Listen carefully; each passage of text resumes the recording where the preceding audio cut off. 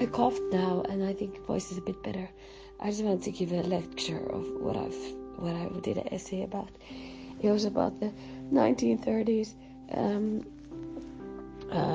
What is it called? The crisis, the bubble. In Finnish, it's lama, the depression. And then the 1990s crisis, depression in Finland, and then the 2008 financial crisis. In summary, the 1930 crisis, the reasons behind was because the Federal Reserve System was not publishing enough money, and also because the monetary, all the currencies were linked to gold. So that could be solved with, with the money being detached from the gold, and then also the Federal Reserve by publishing more money. And in Finland especially, there was a good recovery, because also the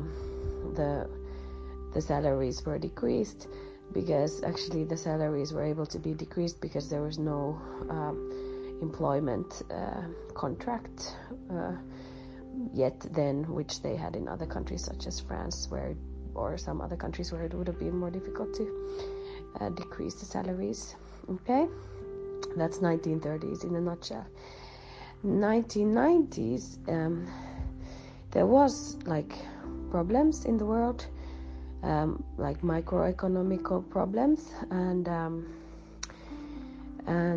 there was some problems, also in the structure of the Finnish economy and society.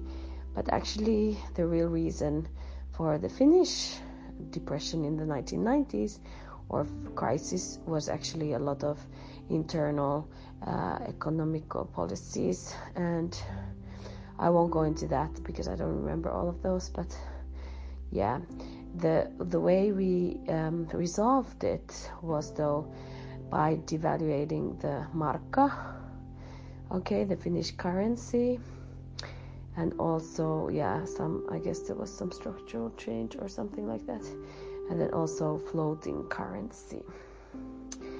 And then in the 2008 crisis, how that came about was the financial crisis in the US. So again, like another global crisis, right? With the financial crisis. That didn't hit as badly Finland as the 1930s crisis, because we were prepared. The economy was stronger then, and was prepared for such a situation. So it took only 2 years in 2010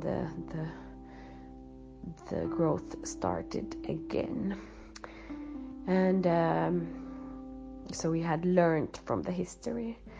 Okay, so this is kind of what I